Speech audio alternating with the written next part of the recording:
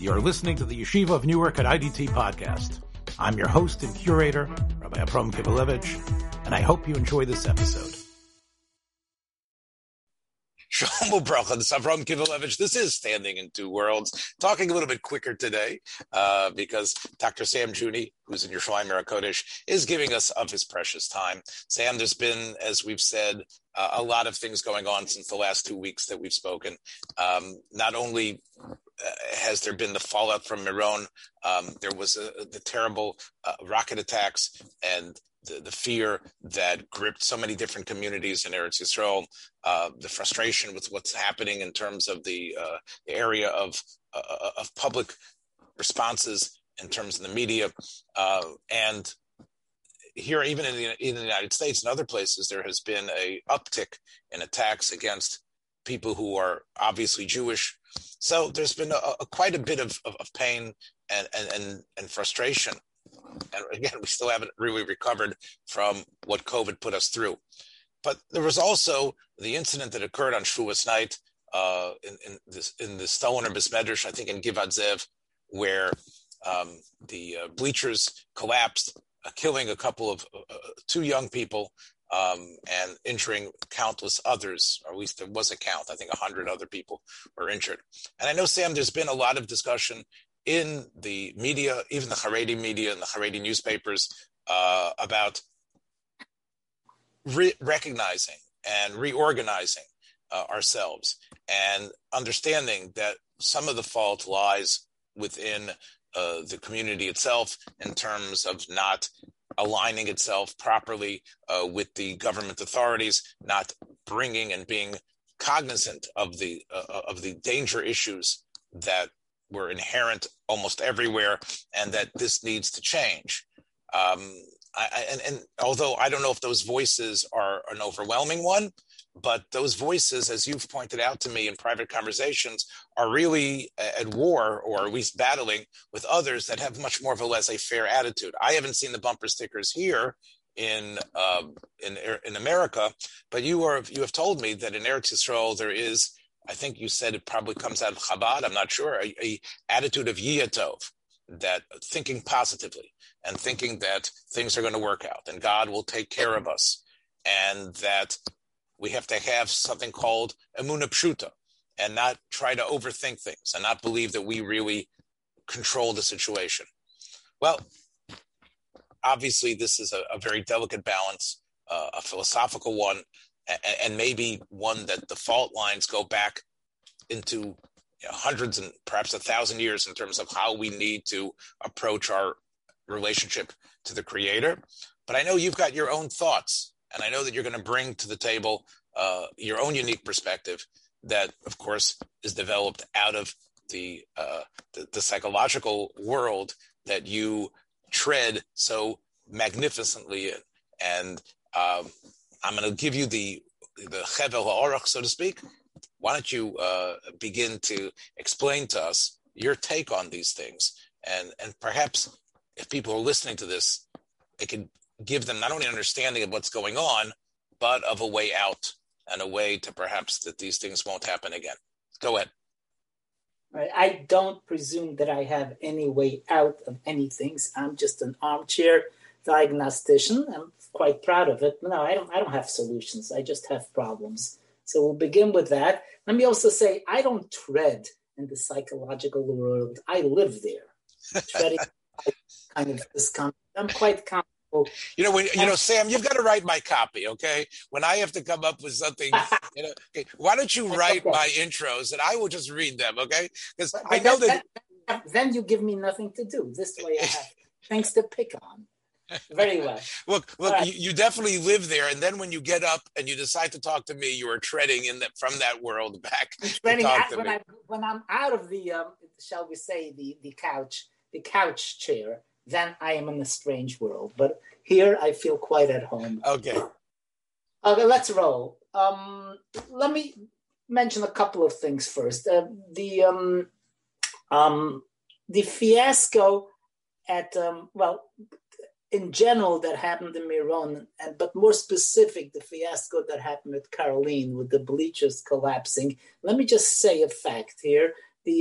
the investigators who have looked around at the bleacher phenomena, which appears mostly at the Tishon of Rebbes, but also at all the major weddings of Hasidic Rebbes in Israel.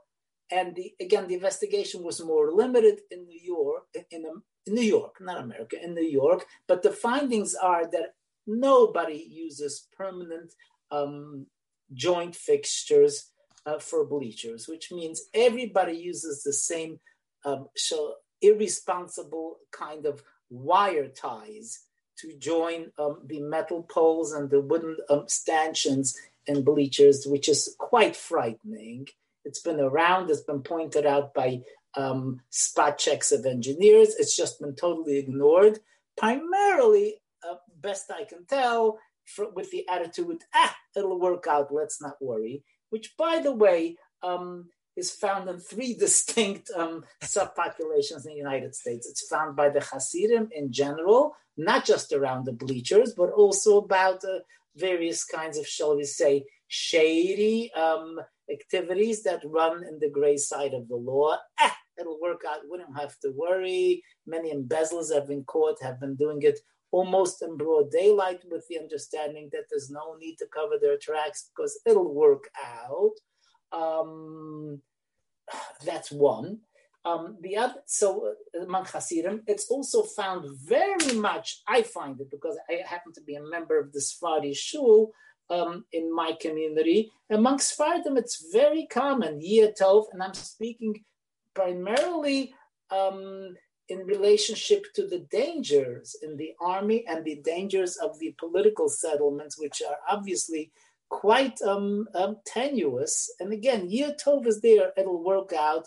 I see it also in a distinctly Chiloni population in rash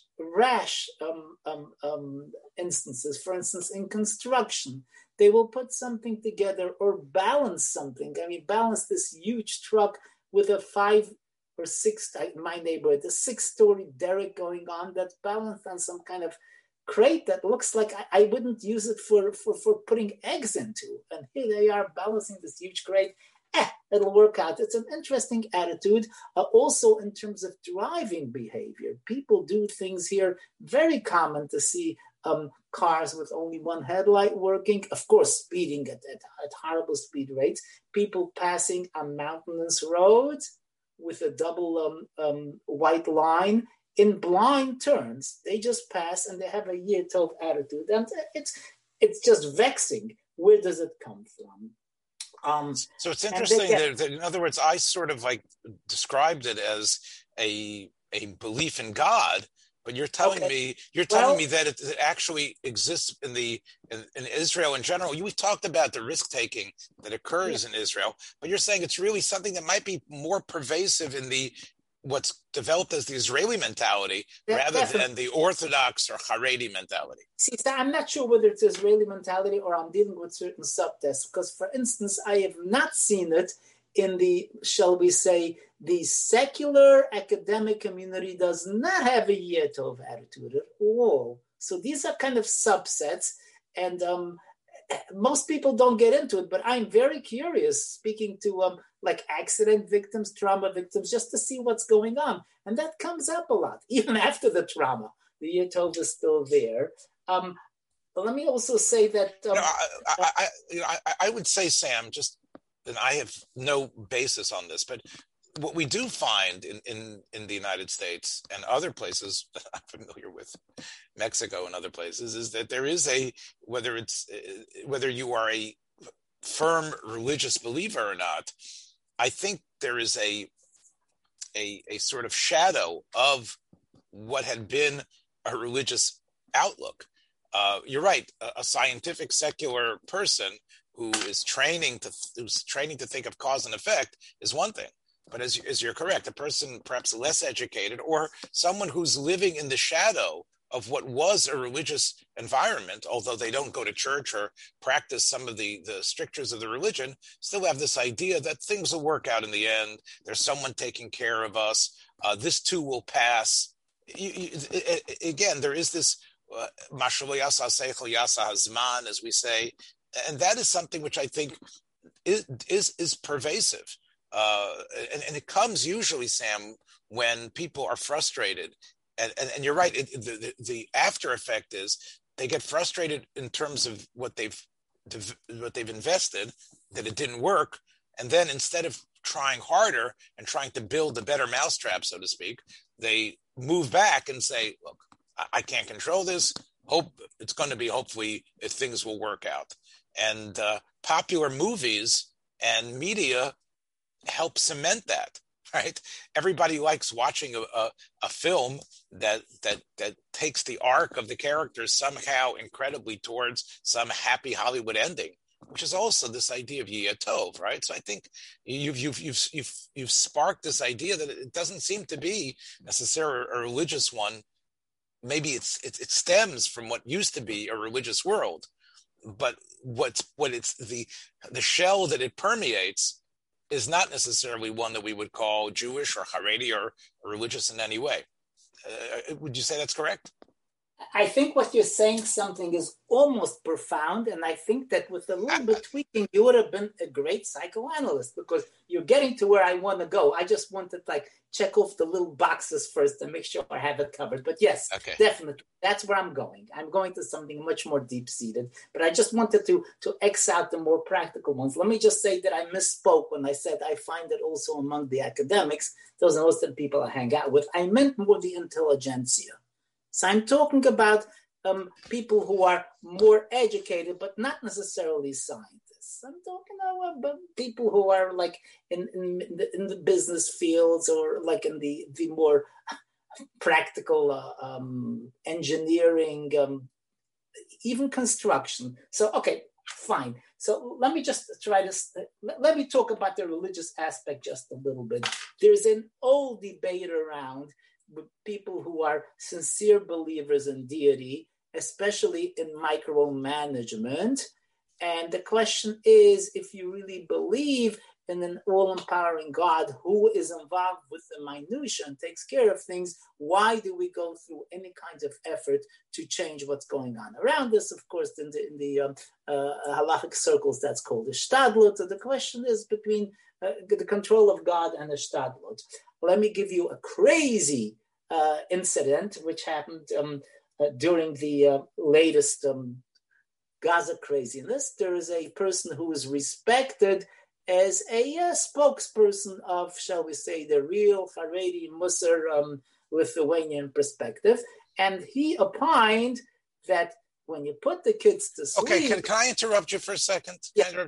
Okay, so I've actually, there are many people who listen to our program and listen to some of the other offerings that we have, and I know where you're going, and I've actually spoken about this, about Rav Zilberstein's yes, quote unquote psak, and again, it was brought to the fore. Mark Shapiro, found it in a book that was printed. He gave it to Slifkin. Oh, we have it without the books. We got it firsthand here, and it raised the hackles of. No, I understand, and it was Slifkin who was waving this around. Good. And making it seem as if that's the Haredi mentality. I do. And I know where you're going with this. And again, I'm sorry for stealing your thunder. No. I gave it as a bizarre example. I'm sorry. Let's just let the audience know what it is first. Okay? I will. Okay, so this is a psak that from a sefer. Again, Yitzhak Zilberstein is a very popular writer. He's a person who has popularized, I would say, interesting Talmudic thought. He's a person who has, you're right, he has a seat. He's a Rashiva in the Rosh Kolev in Cholon, and he sits on, I guess, something called the Moetzes in Eretz Yisrael. I'm not sure exactly. But really his claim to fame is his popular books, his Sfarim, which, as I've said in other forums, is sort of like the Chelkas Yoyev for the 21st century children who don't necessarily have the attention span. Some of it call it the Olamenu of halacha. Yes. You remember Olamenu? Yes. Okay. I was even being more kind. I was calling it I was giving it a connection to the Kavod, the Keshaisa, the type of books that people just enjoyed after the cholent, and it was a good idea to talk about. But it's a major fixture in quite a few Haredi households, including those of my grandkids, on Shabbat. Right, and in America as well. And in fact, his books have been translated into English. And many people tell me, as you say, this is what the kids read at the table and they prepare. And my point is that he has done a great service to the Jewish world, to the in terms of bringing concepts and ideas and making things exciting and interesting. However, this psak, supposedly that he wrote, psak, I'm saying, I'm not sure if the person actually followed it, was that when the rockets are being fired, of course, sirens go off, which demand that everyone leave the place that they're at and find a shelter with which to go into, and you have to bring your whole family. Many of the rockets, of course, did not land in a way that was dangerous, but we can't take any chances. So the question was, the person was frustrated that his children, who needed to be roused and taken to this safe room, were then not able to fall asleep properly and then suffered in school the next day. So the question was, since they are suffering in their learning of Torah, perhaps one did not have to follow the civil defense authorities in terms of taking the children, rousing the children and taking them into the safe room. And because of the May I just say, you're being a little bit generous. It was, since we worked so hard as parents putting them to sleep, are we obligated to wake them up halachically? Or do we consider it a hardship since it'll be so hard to put them to sleep again? That's the question. Okay, the way I read it, he also mentioned the fact that they would be suffering in Torah and they wouldn't be able to keep on that beautiful idea of the Tinokos Shel Beis Rabban, the beautiful sounds of children learning Torah, reciting, and going into the schools. So Rav Zilberstein said that because of the fact that they are children, their responsibility to do hishtadlus is much less than, or even non-existent.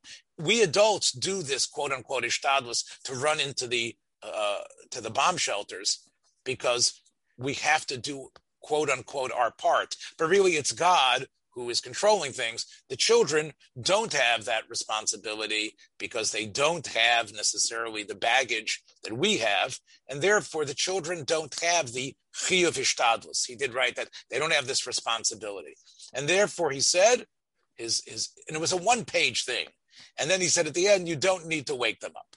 Okay, so this was it was written 7 years ago at the last Gaza war, and it was brought to the fore again, and it's been waved through Natan Slifkin and others as an indicator of how terrible the Haredim are. They're letting their kids die.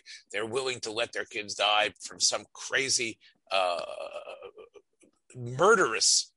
Let me just interject there. Okay, so this is where I want to basically get my soapbox. Go ahead. I'm not interested in evaluating whether this is a good or bad idea. I'm trying to understand the mentality of people that think like this without any overt judgment. I have my judgment. Do you believe people, again, I'm going to stop here for a second because I've spoken, I do not believe people are following this. I think it was like everything else he wrote, a Lamenu like, it was meant to just pepper a question and to get people thinking.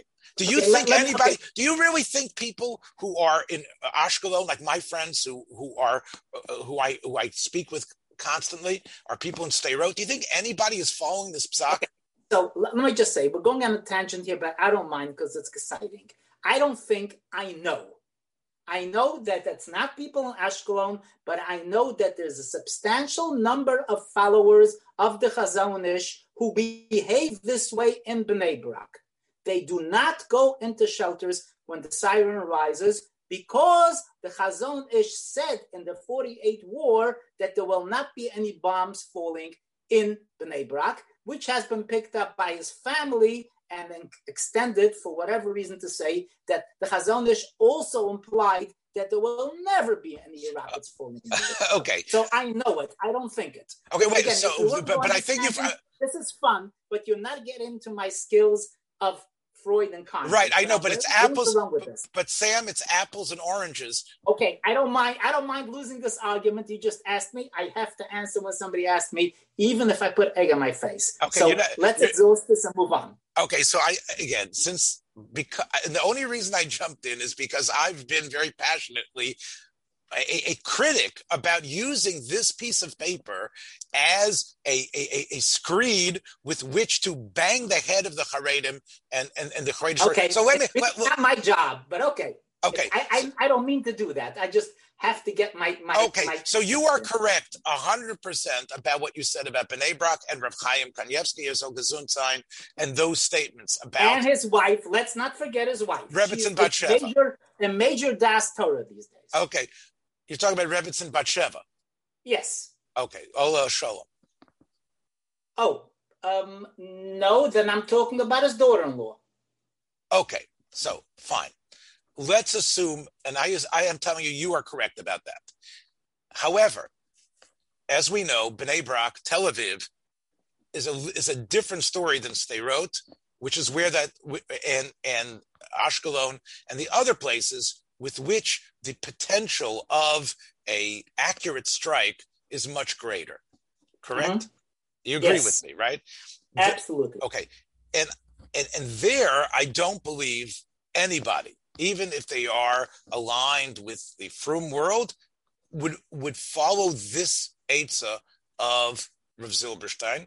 And in fact, I want to tell you that Rabbi Rubin from the big shul in Har Nof, the shul that was attacked mercilessly, as you remember, a number of years ago. That was the shul in Har Nof that people came in with machetes. Palestinian sympathizers came in with machetes. Rabbi Twersky, I remember, yes. And killed Moshe Twersky, right? So the rabbi of that shul wrote and again, I didn't see it, but he made sure to write a rejoinder against whatever was Rav Zilberstein wrote and how it's incorrect. And obviously nobody should even think of following it. And I don't think anybody did. So, but I agree with you, Sam, that clearly there have been people who have ascribed to some sort of greater than an iron dome. There is this great umbrella of protection, and we won't be hurt no matter what. I do agree with you. But I'm saying, I think Zilberstein's psak that was said for communities that were in danger, I don't believe anybody over there followed that. Let me just make it clearer. Chazon Ish was the posek for Bnei Brak in his vision. Rabbi Yitzchak Zilberstein is not. Rabbi Yitzchak Zilberstein is... He's the posek for all grade schools now in the Orthodox, in the Haredi educational system, including the ones in the United States. He's the posek? The posek? Okay, I'm being ridiculous. What I'm saying is that his books are everywhere. Right. I was in a shul in Queens. There were 35 of his books covering all of Talmud, all of which contain these kinds of, shall we say, attitudinal perspectives on Jewish. Right. And you look, if you and your brother sat down and went through the Chashukei Chemed, we would probably be laughing about a decent percentage of what he was writing. It's a great book, as I said, for a 10th grade Rebbe in modern school to get his kids thinking. Isn't this an interesting topic? Absolutely. But can you compare it to real Talmudic reason? No, because I am not a Talmudist and I don't care from my perspective, my expertise. If you want to know halacha, don't talk to me, talk to a rabbi. But I am trying to examine here what is the psychological perspective. Go ahead. Sam, I'm sorry for getting. No, it's fun. It's fun sparring with you. To me, especially since I'm not an expert at this, so I can say anything and not be held responsible. It's because I care for you and I respect you. Listen to what I'm touched. I'm tickled. what I'm saying is, you can't really believe that Rav Zilberstein, despite all the schusim he has of creating Torah, really represents the mentality of what people are going to follow in terms of psak halacha. You know that's not true. Now, I don't think about it because that's not my idea. I don't care who represents what. It's all a game. But you are correct that the fact that it's out there and that it's in a book is an indicator that this attitude exists. You said I am correct. I want you to put that as an approbation on my next publication. Okay? I'm correct. Go ahead. We've got about 15 minutes. Go ahead. Okay, so let me just say that going back to this stuff, the perspective, I think, in this kind of attitude is not so much as Yehiyeh Tov, that things will work out to the positive, but one of fatalism. In other words, things will work out as they work out. I can try to do things, but that's just doing something for whatever reason. But it's not a Yehiyeh Tov attitude. It's not a will be good. It's like there's nothing you can do about something that's preordained, okay, which is a slightly different perspective. I'll also say that the Yehiyeh Tov perspective that's pushed on bumper stickers is mostly due to Chabad. And it comes from a particular thought of the Rebbe, which again, I'm just ruling this out, Xing it out as not relative to the meat, which I have not gotten to yet, thanks to the distractors. But in Lubavitch, there's a notion from the Rebbe's Mimer, which says, if you think good, things will be well. Chashav Tov, Yehiyeh Tov, or in Yiddish, he said it really, he didn't speak in Hebrew, was as matracht good, vet sein good, which is also some kind of, shall we say, a primitive, pre-Jewish thought that if you think well, that somehow will influence fate to be well in itself, which is another attitude which we have to take out of here as relevant. So let's get back. We talked about, I mentioned the fact that most of the Hasidic community around the Tishon and around the Hasidic weddings used metal ties to join things in a very dangerous way with the understanding it's going to work. So where does that come from? I would say it comes from several notions. Number one, it comes from a lack of scientific knowledge about what is it that makes bleachers crash. If you ask someone of that, shall we say, religious educational perspective, why do bleachers crash? The first answer will be because that's what was supposed to happen, because God wanted it that way, because there are sinners there, because there are haughty people. I don't know what they'll say, because the guy didn't take a shower, something that's irrelevant to understanding of science. The notion that there's something called a certain amount of weight that can bear a certain amount of people, and otherwise it crashes, that's kind of stuff that those kaifrim, tziyonim, educated engineers say, but they're not really part of us. We don't think that way. Why do you have to wear a mask on the plane? Because United are anti-Semites. They think that. They don't understand. I have in my building, a number of people who do not wear masks in the elevators. A 2-foot by 2-foot elevator. If you talk to them, and I can't talk to them, but I talk to people who know them well, it's because they don't believe this stuff. Leave me alone. This is stuff invented by academics, scientists, biologists who have nothing to do with want to make a living or want to get a raise in tenure. There is no danger. Don't tell me I know because I talked to somebody in the mikveh about it. That's a certain attitude. So it's a non-scientific attitude, and that's a major contributor to Miron, as far as I'm concerned, to the to the bleachers.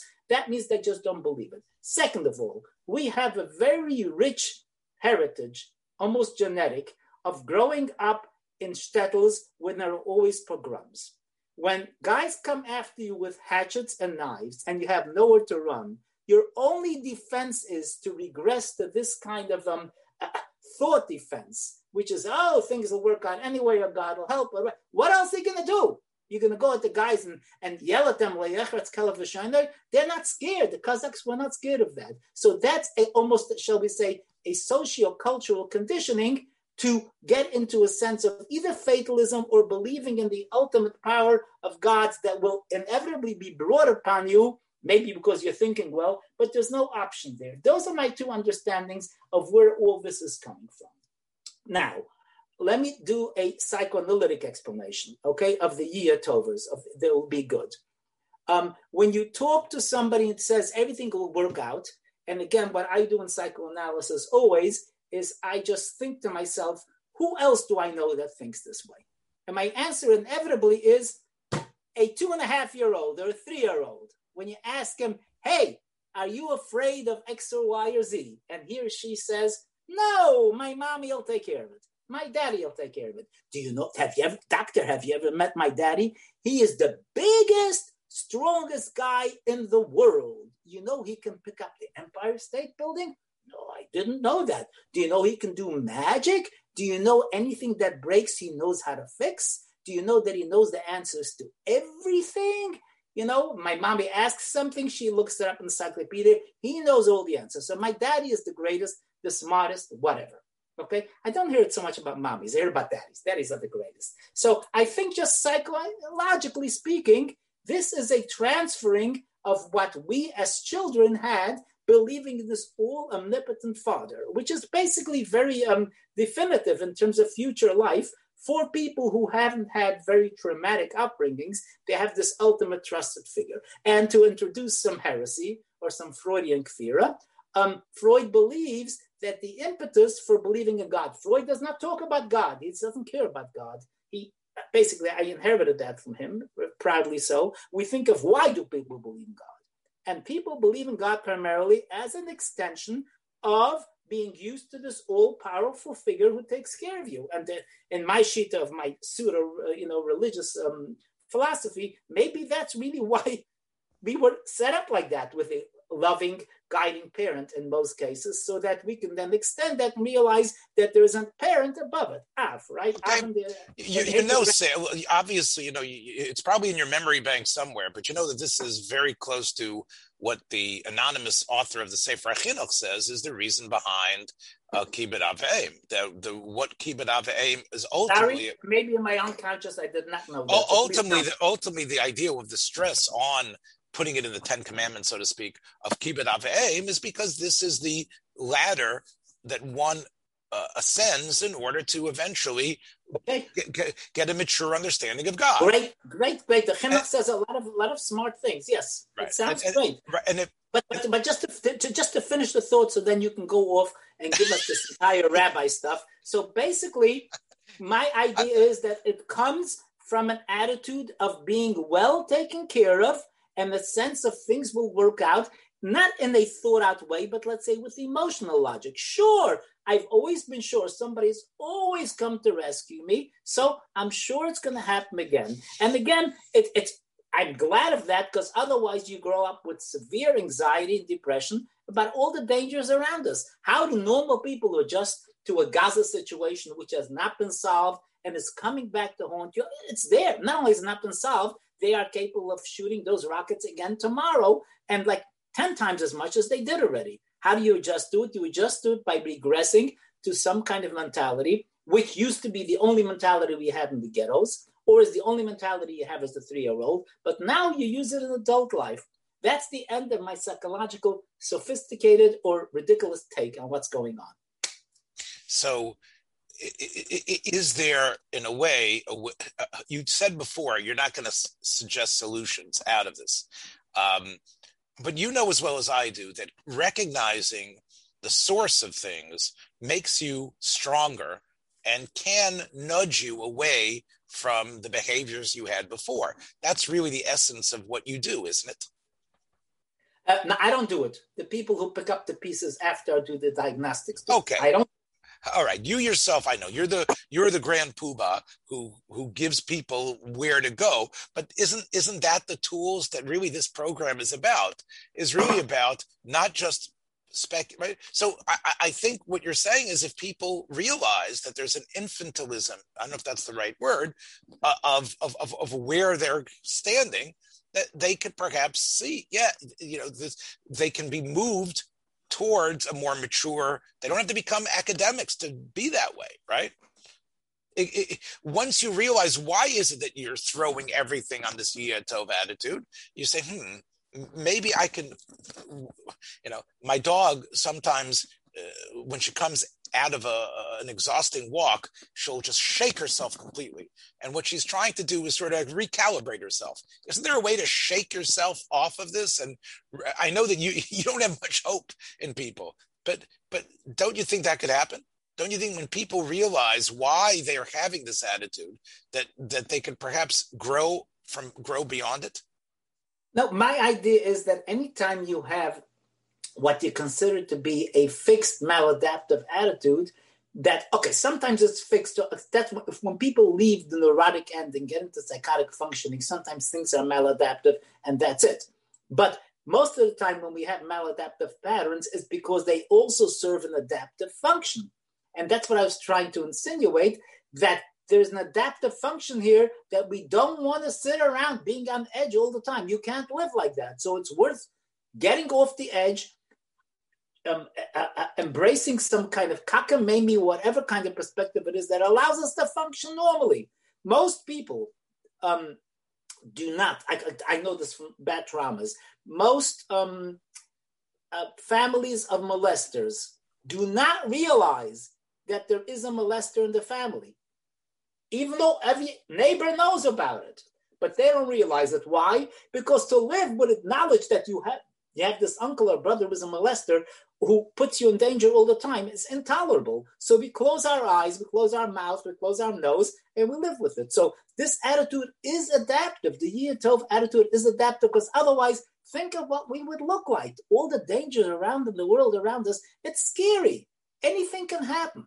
So you don't think about it. So you're saying how to get rid of it. I don't know if you want to get rid of it, because then I'll be fine in terms of patience, but you can have a world of basket cases. Think of what's out there if you think of everything that might go wrong. No, and just to give you the classic, I know you like to harp on it, and existential psychologists say that our denial of death is what allows us to live as normal people, because otherwise you're going to freak out. Okay. So I don't know if I'm not a fixer, but I would recommend that you fix this based on everything else that you have to contend with in life. I'm sorry, it's not as positive as you want. Okay, so I think the way you could split this is that there are certain behaviors that are part of everyday life that we know that risks are there. Crossing a street, getting into your auto, you are driving. An eloquent man. No question. You're eloquent. Go. Yes. I'm getting so many backhanded compliments today.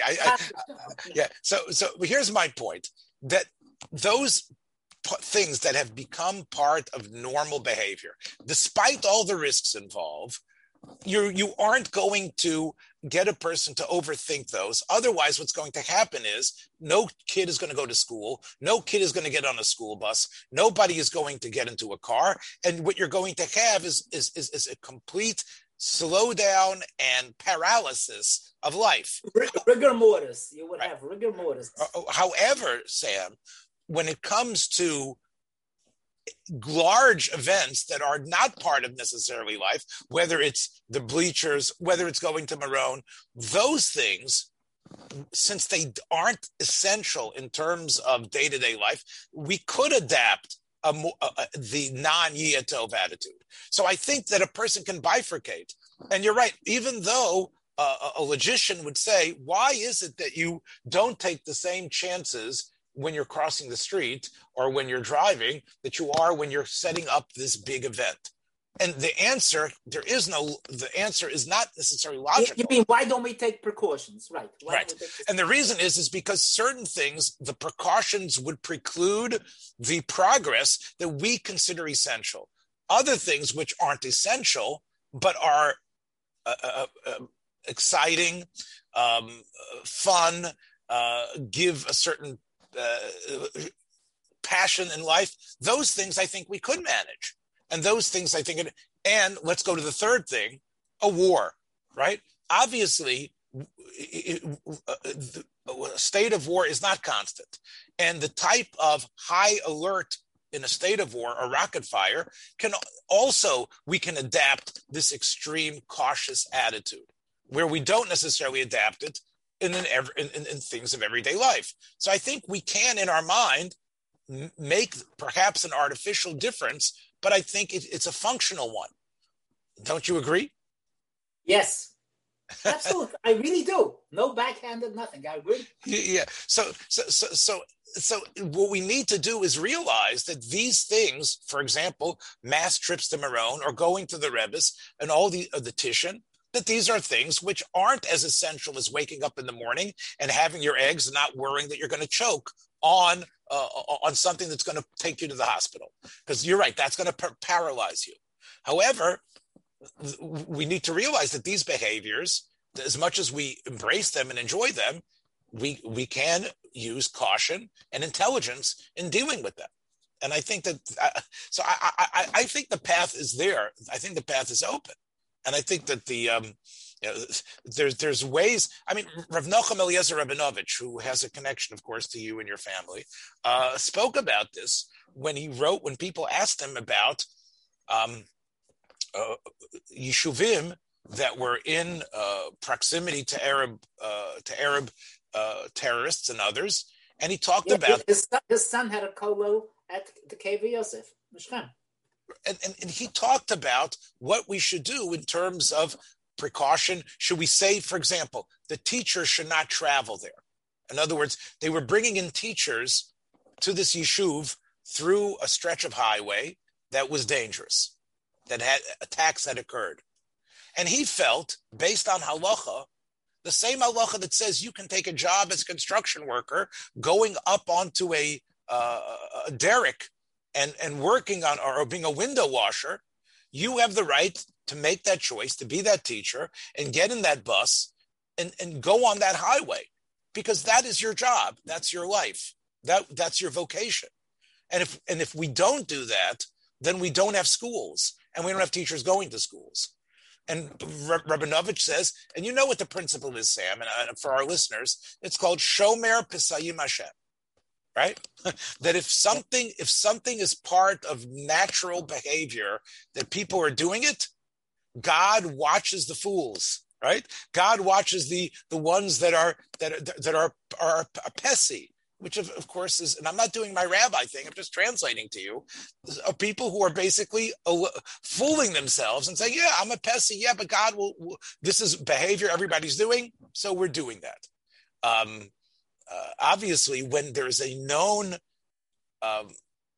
pathogen or the coronavirus that is spreading, Shomer Pesayim Hashem doesn't make any sense, because it isn't just statistics say that you can get into a car accident.